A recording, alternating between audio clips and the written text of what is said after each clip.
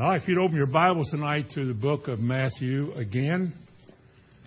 We're studying the Sermon on the Mount.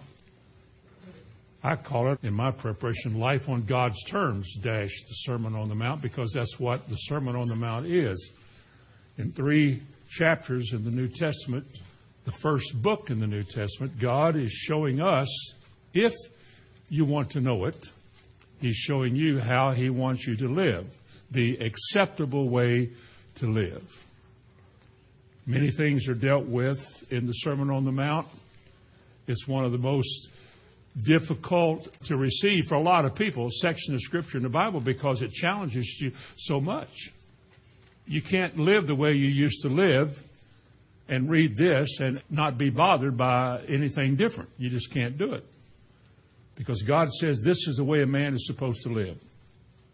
And before we dismiss ourselves from being able to live that way, like in Matthew 5:48, be you therefore perfect as your Father in heaven is perfect, before you draw back and raise your hands and say, that can't be done, we realize you read the Sermon on the Mount, especially the Beatitudes, that you can't do anything without God's help. We have to cry out to God in the sense crying out, not yelling, but in the sense of expressing our heart's need to God continually for more of what He offers or for understanding of what He said. Now, we do that because there is in your heart, maybe not as much as there should be, but it's there, a desire to live right. It's not always easy. It never was easy. But there's got to be a desire, a hunger, and a thirst that you got to have to live right. And He begins this Sermon on the Mount, Matthew 5, 6, and 7, which you've been reading every week. He begins the Sermon on the Mount by describing the character of people that can do it and will do it. You can't even live it unless you start in verse 3. He said, blessed are, blessed are, blessed are, through verse 11. And He begins describing in those blessed are's what He approves of. These are not suggestions, and they are commandments, but they are deep principles that we should live by. It's just the way God said, I want you to realize that you can't do anything without me. And you got to recognize your need for what I have, that without me, you can do nothing. You're like a little baby that's utterly dependent on your mother for life. Well, in a spiritual sense, we are utterly dependent on God for life. We didn't get enough of it that time we went forward in church. It's a constant need in our life. And if you don't meet that need, you'll find yourself drifting along.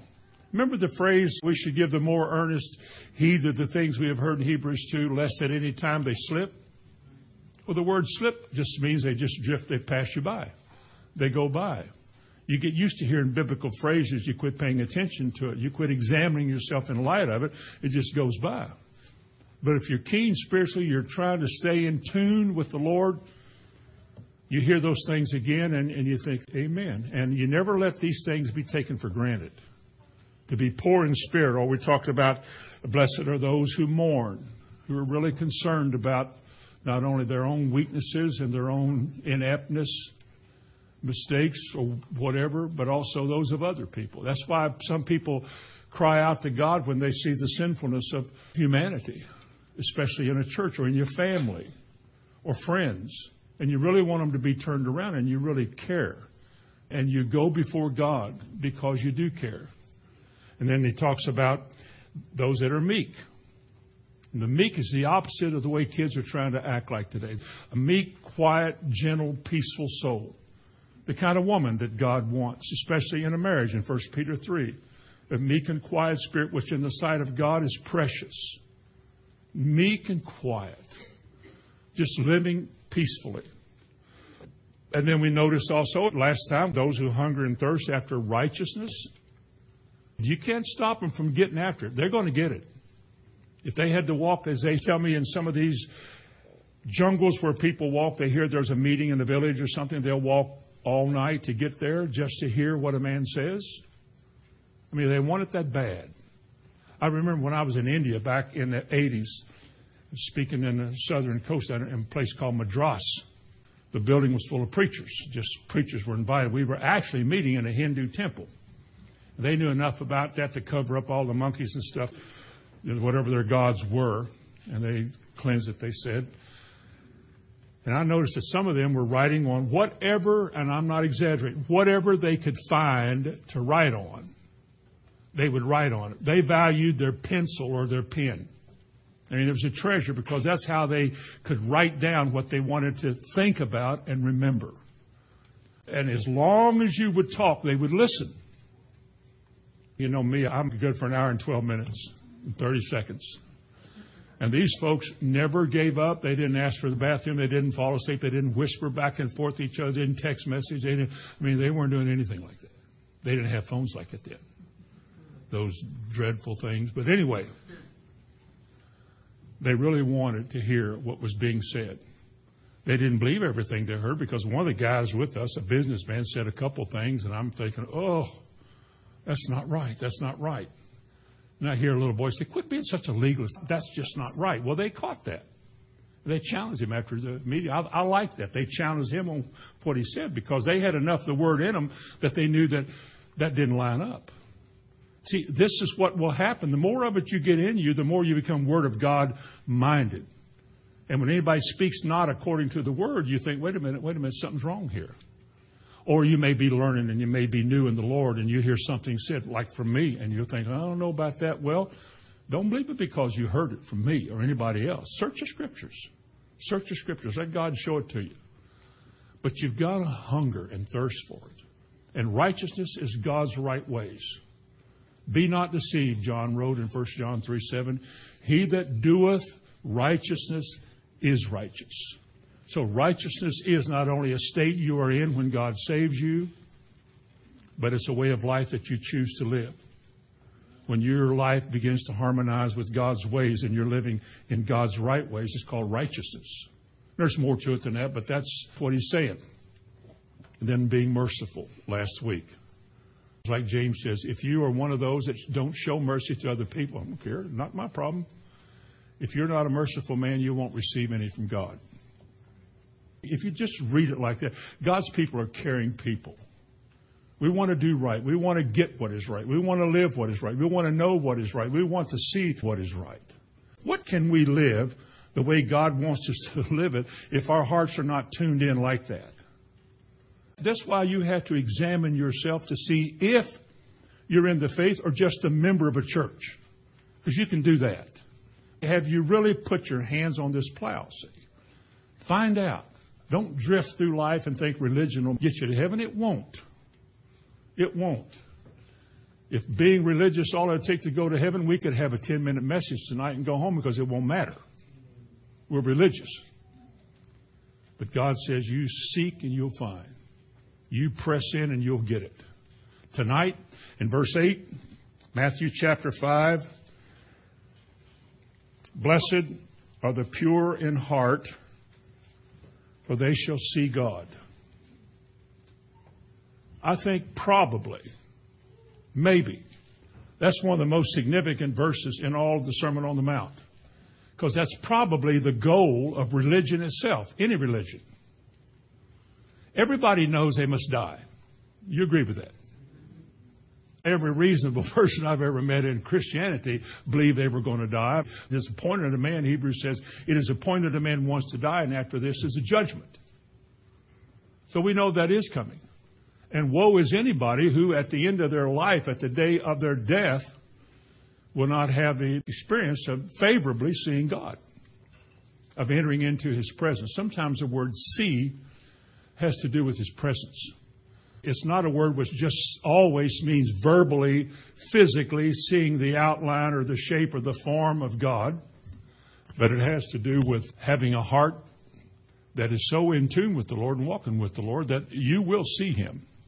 You will not only begin to behold Him, recognize His work, His workings, and see changes and good things which will bring forth praise, but you'll also begin to realize that one day you will see Him if you're pure in heart. Now, what does pure in heart mean? Pure means freedom from corruption. Freedom from corruption. The Bible speaks of spots and blemishes. James writes that pure religion is to visit the widows and the fatherless in their affliction and to keep yourself unspotted from the world. And Jude talks about spots and blemishes and feasts, and the people who live riotously are corrupted people. Somebody who is pure is somebody who has gotten away from that, drawn away from that. There's a verse in 2 Peter, said, as newborn babes, desire the sincere milk of the word, that you may grow thereby. And the word sincere, though it's not the same word as pure, it means basically the same thing. It's freedom from contamination, that word is. The sincere word is a word without man's opinions added to it to make it say something else. It says what it says, and that's what we do.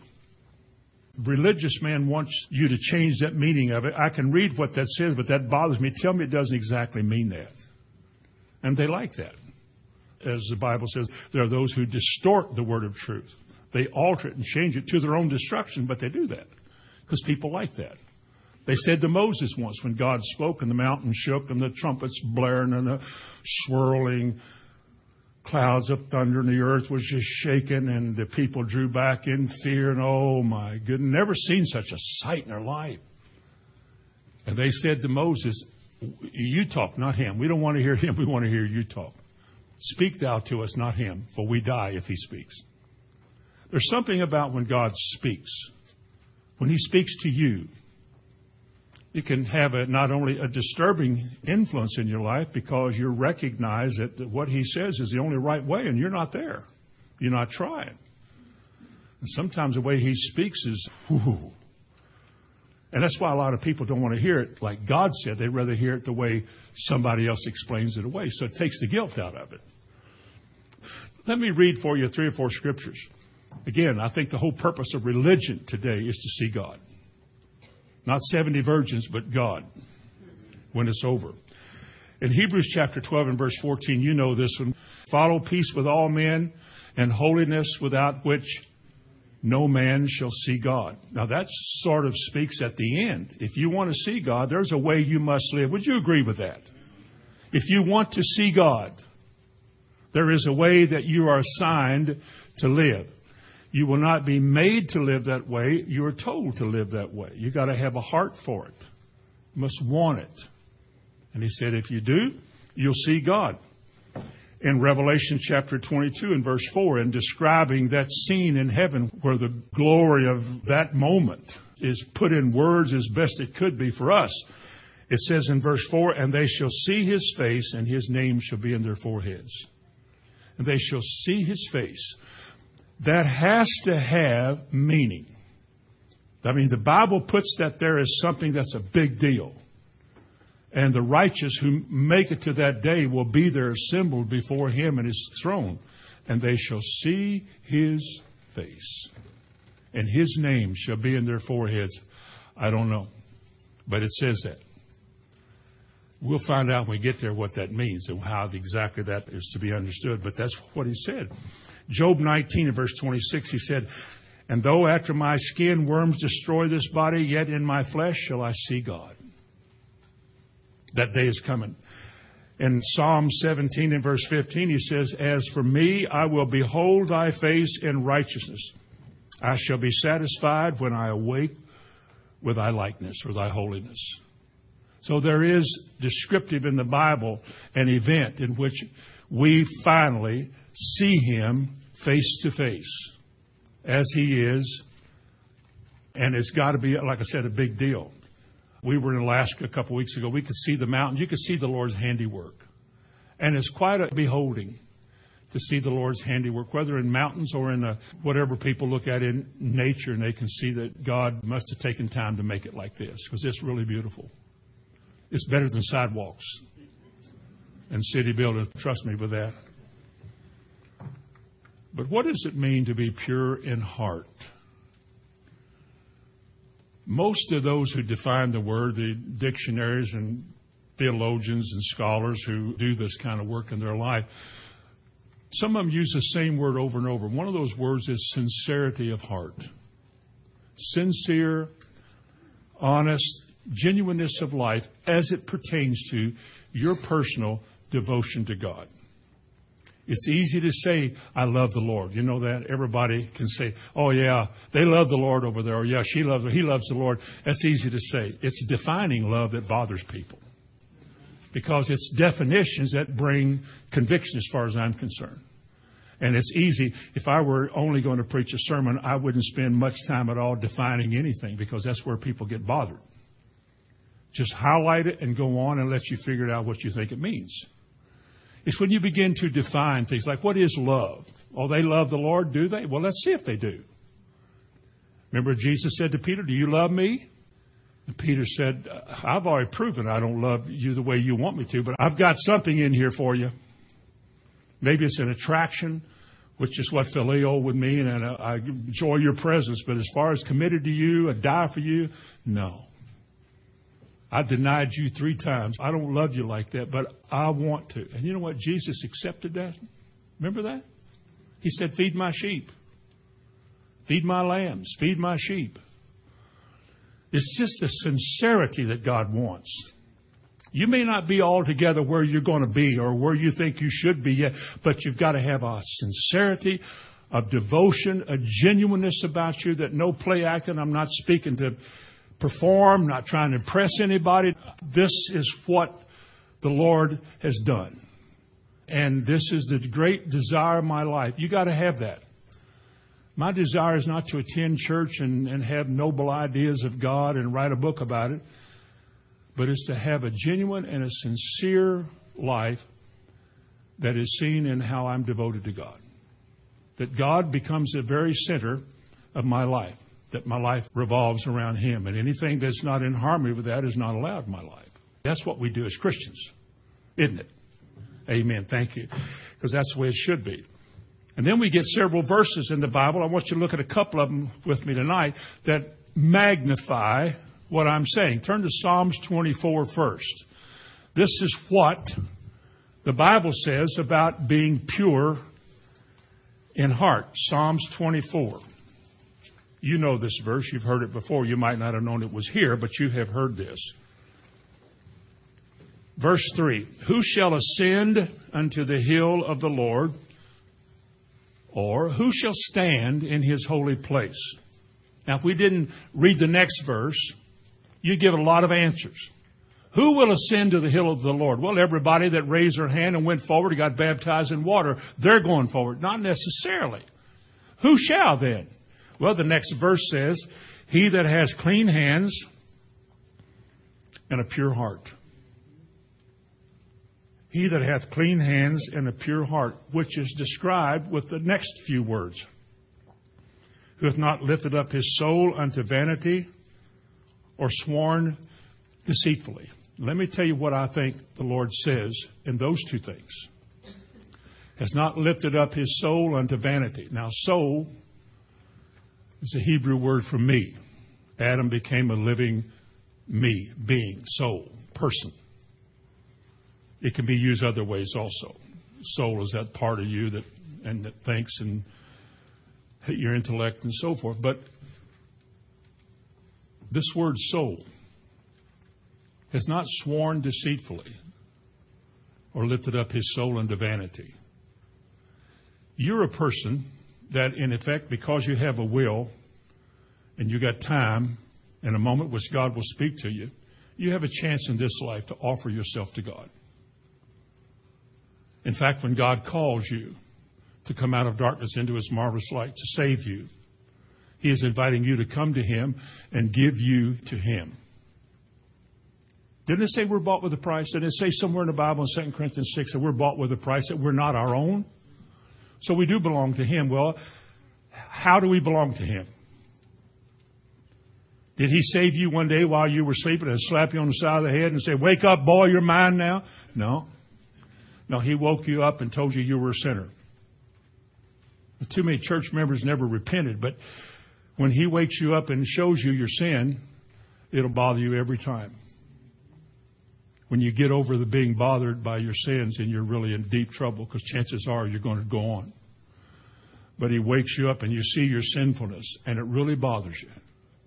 This is how I really am. Other people may not know this, but God knows this. This is how I am.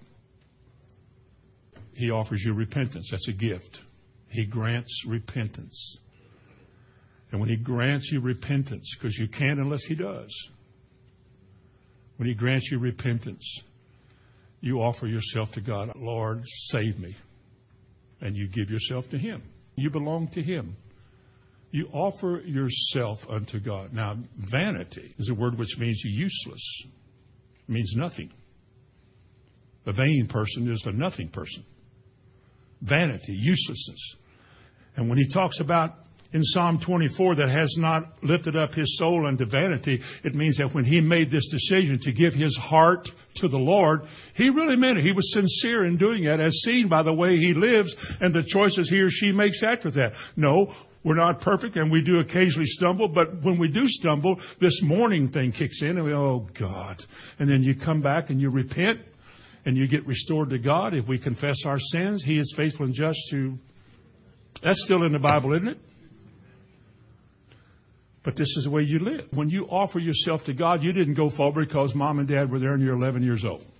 I was in Christian church, 12 years old, and went forward. Because I couldn't take communion until my mother would slap my hand or something. The tray came out and I tried to get something. So the only way I could take communion was to go forward. Well, that wasn't any problem. I went up there and went forward, and they did all that, baptized me, and I got to take communion. It meant nothing to me. It was a vain experience in my life because I had no heart for it. It was just a religious thing. It was part of the routine. And the Bible says a man who is pure in heart doesn't do that. You know, I play in church. People do it all the time. I've watched it my whole saved life. I've watched it too much. The people who are not really sincere in what they're doing and what they're hearing, they're really not going to do it. They really don't want to hear it. They're going to hear it because they're here, but they're not going to do it. That's not right. That's a vain life. And he said, nor has he sworn deceitfully. It's just meaningless words. You say things you don't mean. You say things that people like to hear, but you don't mean it. You have not put yourself into a place where I'll trust you, Lord. We sing the song, He's All I Need. He's all I need. He's all I need. We sing that.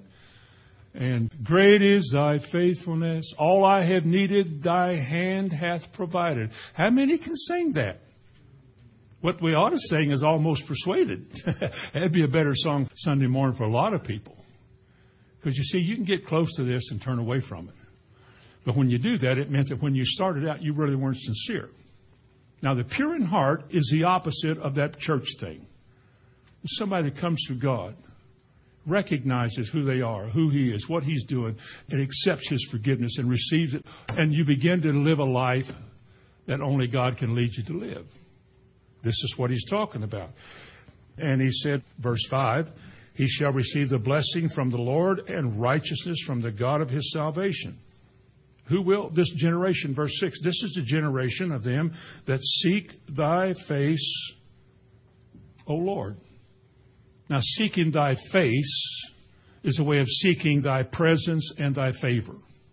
Remember in the benediction in Numbers 6, He said, the Lord shall cause His face to shine upon thee. Well, that's His favor. When you recognize that His face in seeing God recognizes those who look to Him, look towards Him and for Him.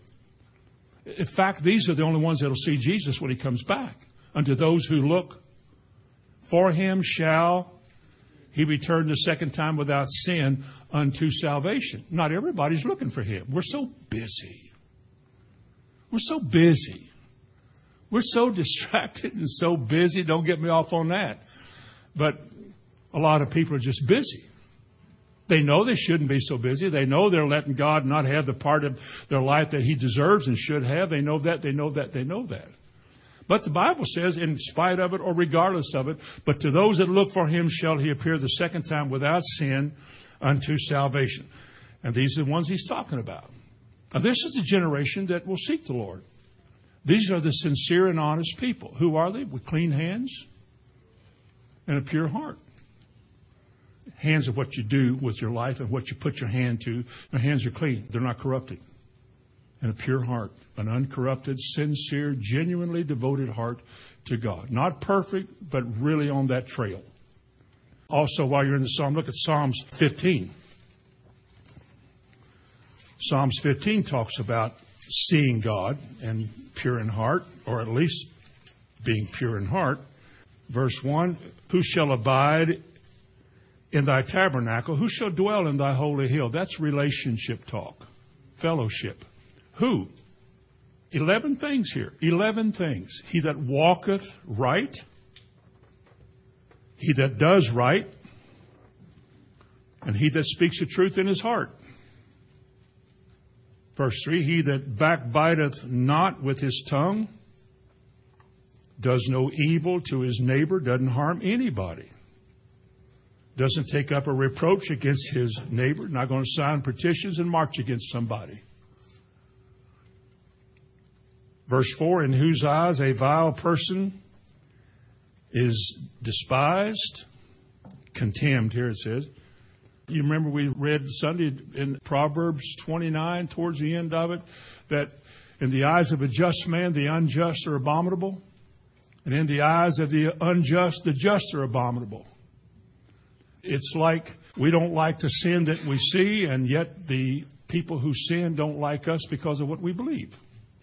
We're a living testimony to something that bothers people, I suppose. But verse 4, in whose eyes a vile person is despised, but he honors those that fear the Lord. He that swears to his own hurt and changes not. That is, you give your word to do something, you do it.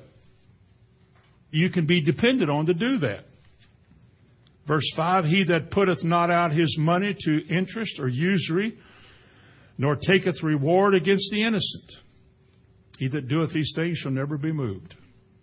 That is an amazing promise in light of what people say today about what they can do and they can't do. He that doeth these things shall never be moved. What about that? Never be moved. Be assaulted. Wind's going to blow. All of that's going to happen, but you'll never be moved. There's something about God's favor on people who want to live the life like this, who put their heart and soul in it, put a watch before their mouth.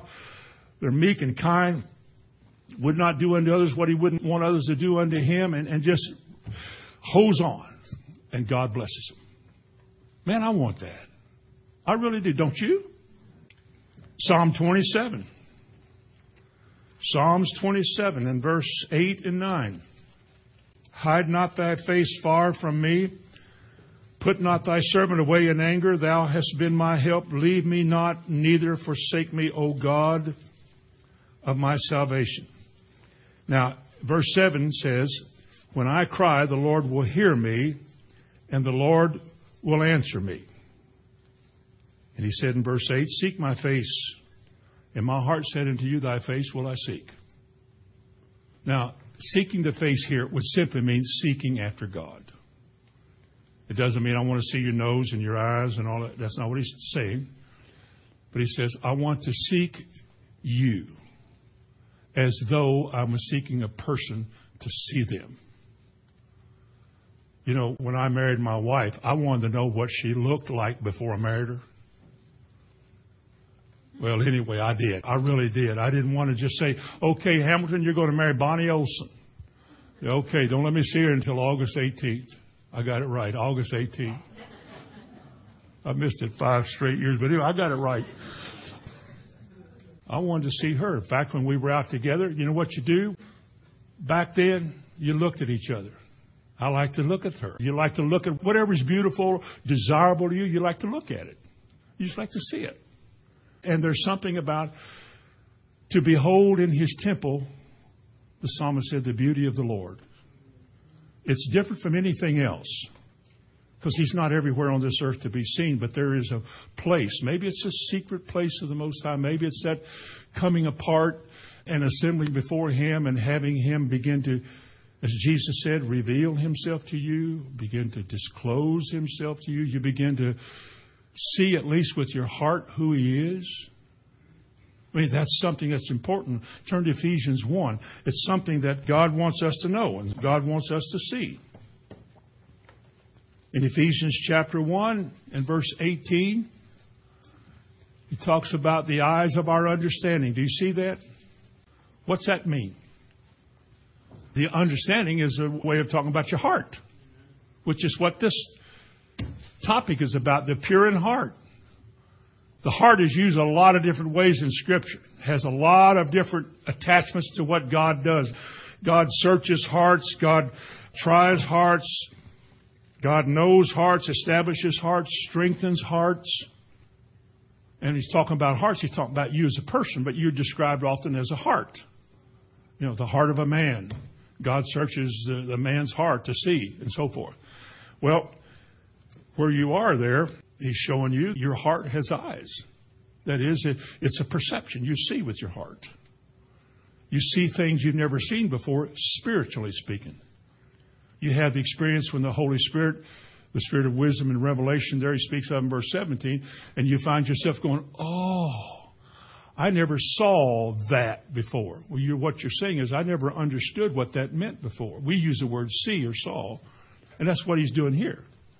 I never saw it like that before. That's interesting. Praise the Lord. But this is what it's about. In 1 John 3, he uses the word see when he says, we know that he's coming, but we don't know what we're going to be like when he gets here. We don't know all the details about it, but we know this, that when he does come, we shall be like him. For we shall see him as he is. And what we see is what we're going to be like. It's like we don't know yet. We haven't seen him in his glory or what he's going to look like when he returns. You can't define that. But we know this, that when he does come, we'll be with him and we will see him. So it's got to be a big deal. Because the way this is going to happen is for us to be pure in heart. To be pure in heart. So, having said all of that, let me ask you a question. How important is it in your life for you to deal with a pure heart? That is, to examine yourself, see what it says, and then challenge yourself to do these things, to be like that. Because, it isn't easy. Your heart is a big deal. What does he say in Proverbs 23:7? As a man thinketh in his heart, so you are. Or in Luke 6:46, he said, out of the abundance of the heart, the mouth speaketh. Or in Romans chapter 6, it talks about obeying from the heart. Faith is a matter of the heart. With the heart, man believes. As a Christian, I've heard these words and phrases all my saved life, and I think we use them a lot. We use them much to substantiate what we're saying. And I sure hope in your all's lives, and you young folks too, I hope this doesn't just run together as another bunch of words you've already heard before. You got to capture these words and examine yourself in light of it. What happens to me after 40 plus years of being a Christian? What happens to me if at the end I'm not at all pure in heart? I just preached. Is that possible? Can I just preach up here and not really take to heart what's being said and live differently than what I'm saying to you? Of course I could. Paul talks about being a castaway. He said he could preach to others and yet be a castaway. You could sit in here. Some of you young folks have never been in any other church. You've never belonged to anything else your whole entire life. It's been right here. If you're no more than 30 years old, you were born into this family right here. You've never been anywhere else. You don't know anything else. You don't know. But that doesn't mean that because I said that doesn't mean that after 30 years of sitting here that you're ready to go. It doesn't mean that at all. You can sit in a church building, because I grew up in one. My daddy was born with the rosary around his neck. When my granny gave birth to my daddy, he had the rosary around his neck and he was doing this. It never, in my lifetime, watching my dad, it never made him spiritual. I never saw coming from him a devoted life to God. It was a routine. It was a ritual. Just a religious rut that he mastered, learned to do, and knew nothing about Jesus. I tried to talk to him once about that. He wasn't interested. Didn't want to hear it. He said his priest knows everything he needs to know, and if he needed to know anything, his priest would tell him. Man, I wanted to jump up and down and holler, but couldn't. But you do need to examine yourself. It's not hard to go astray. You could sit in the finest home in the world right under a grade A pristine theological setting with a prophet preaching and vanish, go away. So I ask the question again, how important is it for you individually, you as a person, whether you're 5 years old or whether you're older, for you to see and ascertain whether or not you're really pure in heart? Are you truly His, and are you living like you're His, and do you want to? Because you see, this is what makes everything else come together for you. It's when you make this step that God begins to unfold more revelation, which makes joy come to the heart. Praise God, you begin to enjoy that. Turn to 2 Chronicles, if you will. Talking about God wants your whole heart. He wants your heart. And like He said in Colossians 3 and verse 22, He wants us to serve Him in singleness of heart. What does singleness of heart mean? Didn't Jesus one time, in the Sermon on the Mount, talk about let your eye be single? What does that mean? Well, if your eye was not single, your eye would be dual. For the sake of this little statement here, when my eye is single, it means it's directed only one way. I see things one way. Now, when I have both eyes open and I have dual vision, I see the world in its way and I see God in His way, and I try to take whatever the best is for me out of the two. I know I'm a Christian, but if I do what God said here, it's going to cost me here, and what would they say? And my parents or the community or the people I work with? So maybe I better set, And so you see things two ways, and you don't really always know what is right. Well, you know what is right, you just don't know whether you want to do it. But a man with a single eye is a man who's made that decision to see what God says alone. If they do not line up with what He says, I'm not going to do it. And I'll show you how that works in just a moment. But I want you to follow me in 2 Chronicles chapter 16 and verse 9. This was when the prophet Hananiah was speaking to Asa. Asa didn't do a very good thing here. But he said in chapter 16 and verse 9, "For the eyes of the Lord run to and fro throughout the whole earth to show Himself strong in the behalf of them whose heart is perfect toward Him." Is that a good thing? To have a heart perfect? It'd be like saying a heart that is perfectly His. You see, this whole thing started out whenever this prophet visited, verse 7, this prophet visited Asa, as they often did. When the king came back from war, they were often met by prophets. And he said, because you relied on the king of Syria and not relied on the Lord, the king of Syria has escaped out of your hand. And then he reminds him that, 1,000,000 soldiers were defeated by the Lord because you asked Him to earlier in chapter 15. Because you did, He delivered them into your hands. Now, the eyes of the Lord, the prophet said in this context, look, you didn't do something good here. You could have done better than you did. You're going backwards here. Asa, my man, you faced 1,000,000 soldiers in chapter 15. You were outnumbered and you knew it. And you cried out to God. You said, we have no help. Oh, God. And you know what? He caused your little army to defeat 1,000,000 soldiers. That's a pretty big slaughter. And praise the Lord. Then He said, now, you went up there and helped the king of Syria, which is an adversary. And you could have overcome him and whipped him, and he wouldn't have bothered you anymore. But not anymore. Asa, the eyes of the Lord run to and fro throughout the whole earth. I don't care if it's Shelbyville or Iraq. The Lord is looking for those whose hearts are perfectly His, so that He can show His strength through that person. That God in you is bigger than everything outside of you, and it begins to show up in your life. You are well. You are doing well. You are healthy. Things do work for you. People think, well, how does He do that? It's the Lord that does it. But it's because your heart's right. He doesn't do it because you're pretty or ugly. He does it because your heart is right. You're living an honest and sincere life. You're not seeking to do anything but serve the Lord. And He does this for you. And He said at the end of verse 9, He said, but herein hast thou done foolishly. Therefore, from henceforth, You'll have many wars. And Asa said, I'm really sorry. Actually put him in jail. That was the way he ended his life.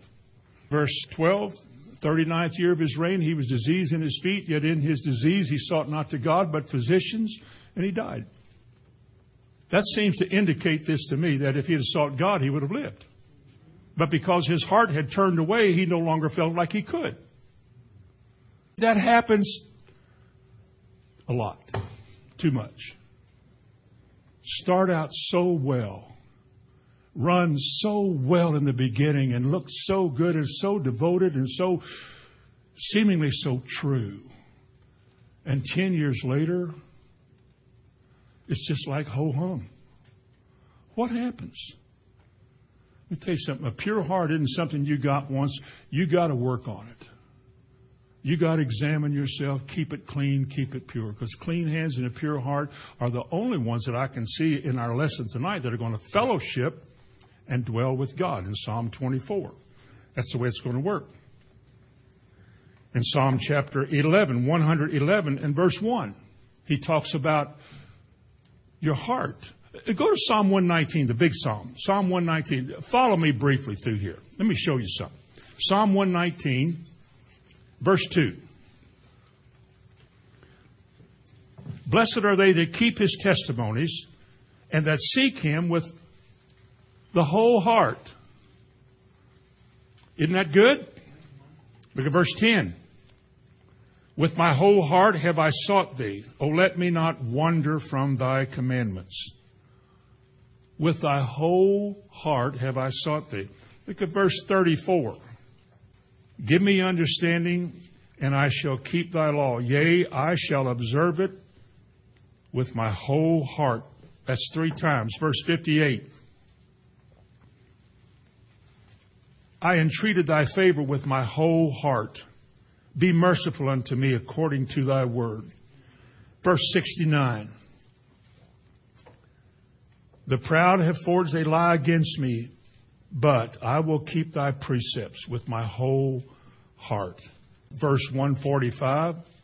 I cried with my whole heart. Hear me, O Lord, I will keep thy statutes. There's 5 times in just one psalm in which the phrase my whole heart is used. In Deuteronomy chapter 6 and verse 4, he said, you shall love the Lord with all your heart, with all your might, and with all your soul. It's the whole heart, the whole being. In other words, don't just give me a time on Sunday morning or Wednesday night and think that's good. I want all of you.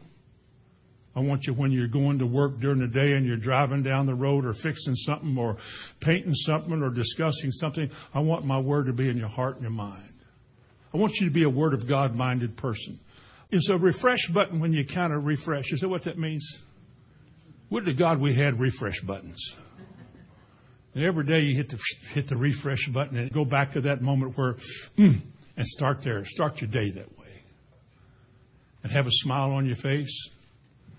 Joy in your heart. Why? Because I'm talking with the Lord, been with the Lord, thinking about the Lord. My heart, in my heart there. Yeah, that's it. Rings a melody. There rings a melody of heaven's harmony.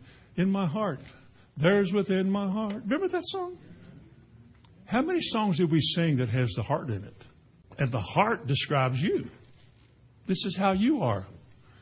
You're described by your heart. Merciful, good, joyful heart, so on and so forth. Again, I think the idea of judging yourself, measuring yourself is something that is not only spiritually tedious, but it brings guilt and so forth. People don't like to go home from a meeting feeling guilty about something or being convicted about something. 2 words get bigger every day. 2 religious words that religion in this new millennium. 2 words, comfort and happiness. Make me comfortable. Make me happy. I'll come back. I'll be there. Make me comfortable. Make me happy. Because if I get convicted, I'm not happy. If I really get convicted, I'm not very comfortable in that place.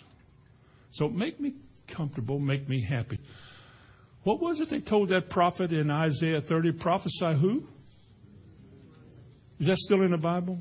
Prophesy smooth things? Prophesy illusions? Why do you suppose he wanted them to do that? Because he wanted to take the emphasis off of what the Holy One of Israel said. And just make us feel better than we did before we got here. Give us something good to think about. Encourage us to say that we're all right. Nobody's perfect. And, though we mess up all the time, it's not such a big deal after all. Tell us that.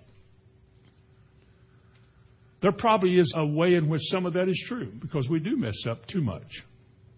And God is bigger than our mistakes and bigger than our failings. But on the other hand, we should never be at peace with that. I don't want to mess up. You don't want to mess up, do you? You want to take for granted that this is going to turn out well anyway? You got to do better than that. I think to a lot of preachers today, ministries, I don't know who trained them like this or how they got like this, but for a lot of ministers today, this is a job. It's a career. I chose ministry as my career. It's not a call. It's not something that God led you into, but it's sort of a thing where you can feel like you could help a lot of people and do a lot of good, and so it becomes a career. And the bigger the church, the better the benefits. Health benefits, 401 this and that's, benefits, a nice, comfortable place to live. It loses its edge because you no longer put something into it that's got to be in it. Amen. Amen. That is true. Now turn to Hebrews 12. Hebrews 12. That's what I want to talk about tonight with the introduction out of the way. Hebrews chapter 12 and verse 14. We've all heard this. We've wondered about it.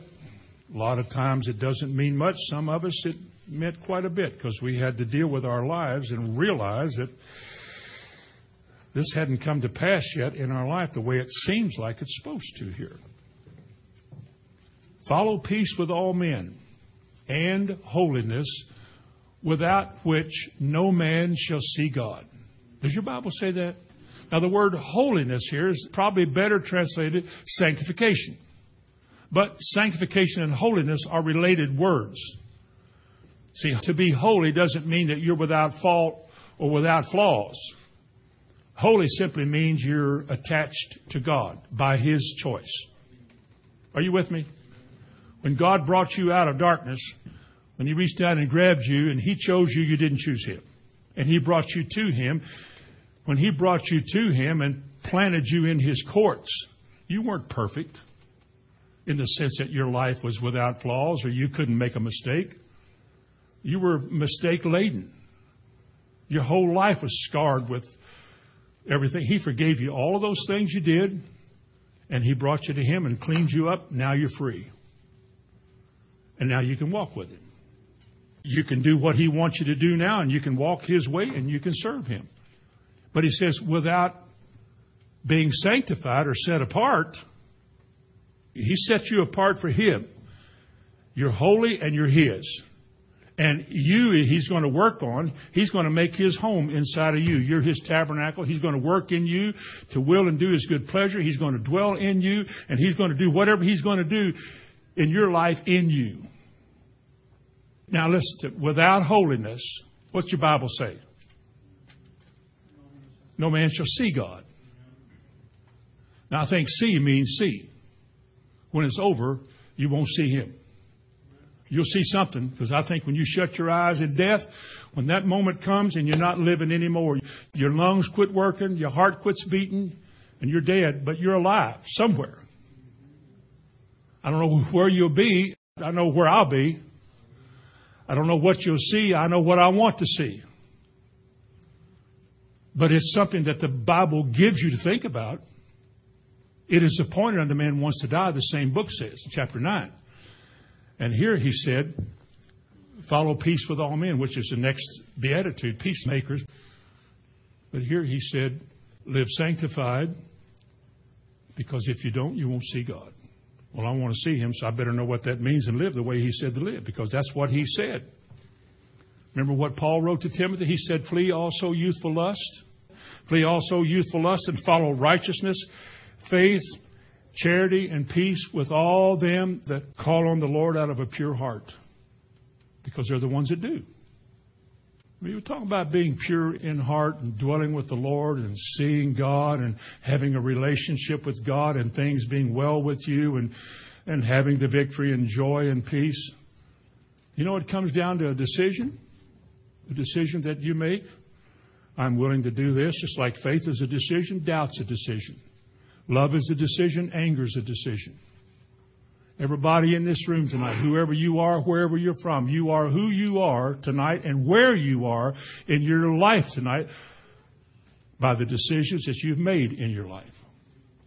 If you're difficult, it's because you chose to be difficult. If you're a young person and you're sassy and moody and rebellious and difficult, that's your choice. Not everybody's like that. Some people don't want to be like that, and some people do. But when you're difficult and there's not this faithful heart in you, then you certainly don't have that pure in heart thing working for you. You won't see Him. These are not idle words that the Lord speaks in the Sermon on the Mount. Again, 1 John 3 and verse 2, we don't know what we're going to look like. We don't know what He's going to look like, but we know that when He comes, that we shall see Him as He is. In fact, if you don't mind, would you turn over there to 1 John? I want to show you just the end of that verse over in 1 John 3. You're almost there. 1 John chapter 3 and verse 2. Beloved, now are we the sons of God, and it doth not yet appear what we shall be.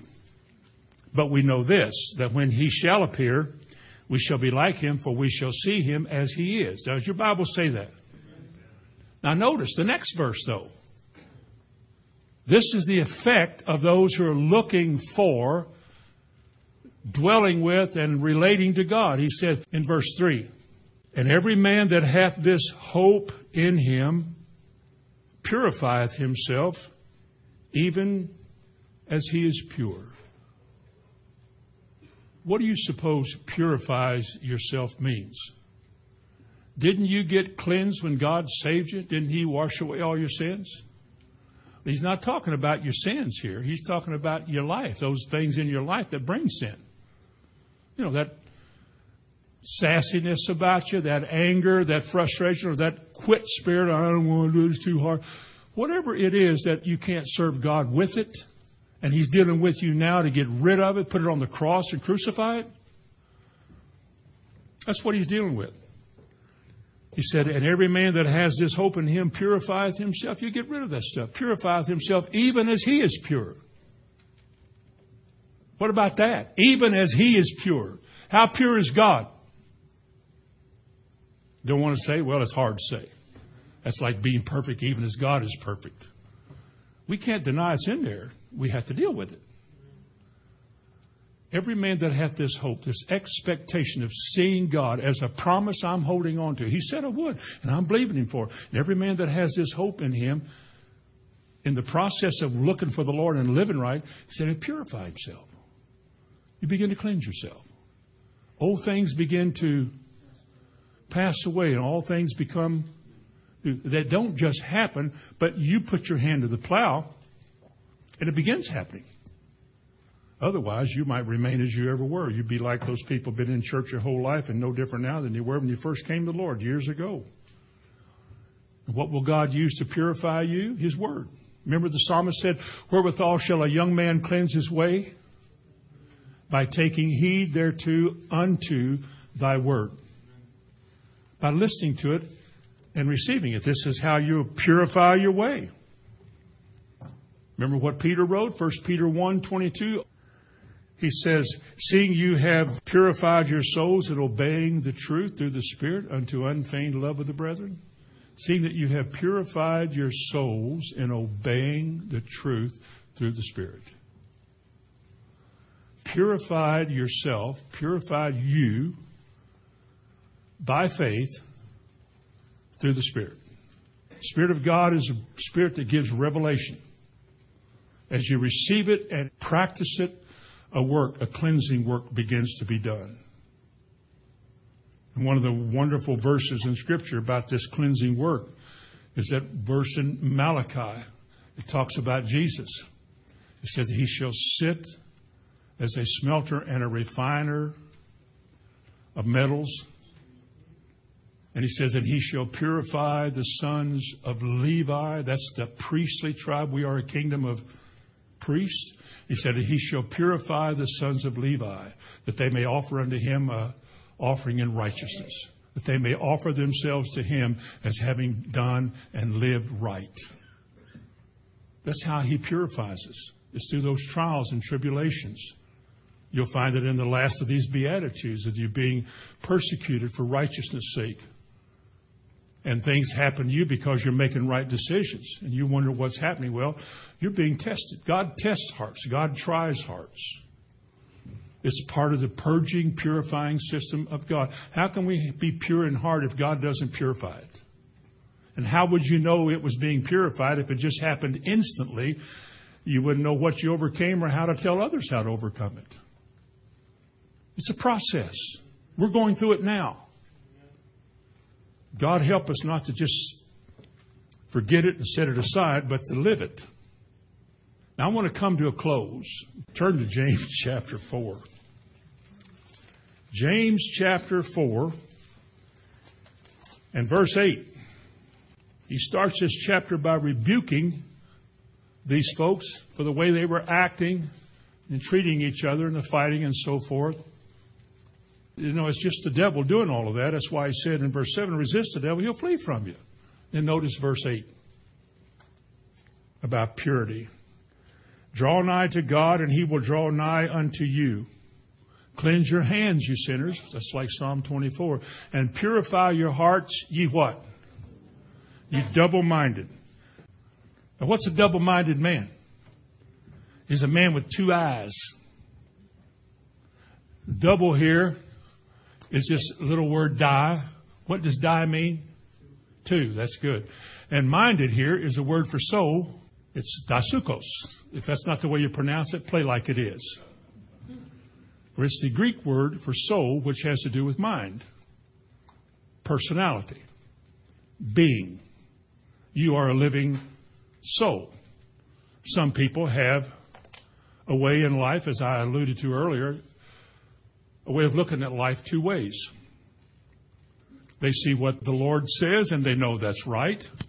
But they also want to be reasonable and not, legalistic and difficult. So they see what the world says over here and they know there's a clash between the two, and that if you're going to do one, you're going to suffer at the other one. If you do this one, you're going to suffer here. And so you try to do something that's, I see it this way and I see it that way. Well, the problem with that is that if you have two souls, two minds, you can't make a right decision. Because when you make one, you might be thinking about, well, if this doesn't work, I'll do something else. You ever heard that? Well, I'm going to try this. Look in chapter 1. We're not done with chapter 4, but look in chapter 1, verse 8. A double-minded man is what? Unstable in all of his ways. Does your Bible say that? Now bear with me. Judge this. Judge this. A man is not pure in heart if he is unstable in all of his ways. Because if he is unstable, that is unsure and not really for sure about his ways, then he's making decisions he hopes works and now he's not believing they're going to work. Look at the verse 7 of James chapter 1. Let not that man think what? Who won't receive anything from God? A double-minded man. Look at verse 5. Let's just go backwards. If any of you lack wisdom, let him ask of God. He gives the preachers liberally and, He giveth to all men liberally and upbraideth not, and it shall be given him. Why do people have a problem with that? It shall be given. Who told us in our lifetime? Who told my parents? Who told all the classmates in school and things? Yeah, God could, but He probably won't. Who told us that? So that we fold our arms when God said, there's the answer to my need. There's my financial need. There's my physical need. There's my social need. There's my whatever kind of need. This book has solutions to every problem I have. It's laying right there. All I have to do is receive it and believe it. Why then do I read that and wonder why it doesn't work? Is it because I don't know what faith is? I don't use faith, or maybe faith is the name of the system, the Baptist faith, the Methodist faith, the Presbyterian. Maybe that's what faith is to some people. But to us, it's how we relate to God. It's the only way we can relate to God. And to relate to God is to relate what God offers. I've never seen Him, and a whole lot of what I believe in Him for I haven't seen happen yet, but I know it will happen. That's my hope. That's my expectation. That it's not over yet. God will indeed do what He said He would do. I ask Him to. I believe He will. What things ever you desire when you pray, believe you have received them.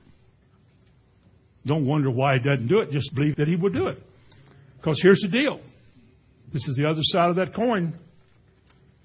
But verse 6, but let him ask in faith without wavering. For he that wavereth is like a wave of the sea, driven and tossed by the wind. Let not that man think that he shall receive anything from God. Wavereth, or doubt, is another word which has two words to it. It has die and it has krino. And the word krino means to judge, to discern, to make a distinction. And some people cannot make a distinction between God is altogether right, or they should altogether do what the world says. They want to do what's right. They want to have an acceptance by somebody and being wisdom and shrewd and clever and all. To do it God's way is just so narrow. I know, I've been there. But here's the deal. Verse 7, let not man think that he shall receive anything from God. Why? He's a double-minded man, unstable in all of his ways. And God Himself says, this is not the kind of person who comes to the hill of the Lord to dwell there, because he's not real sure. And we all came to the Lord unsure about a lot of things, but hopefully that's changing. He's changing me. That song is starting to work out. Amen. Well, it's time to go. But God is good. Let's pray this tonight as we go. Psalm 51, He says, create in me a clean heart, O God. Can He do that? The word create has to do with something only God can do. Create in me a clean heart. Amen.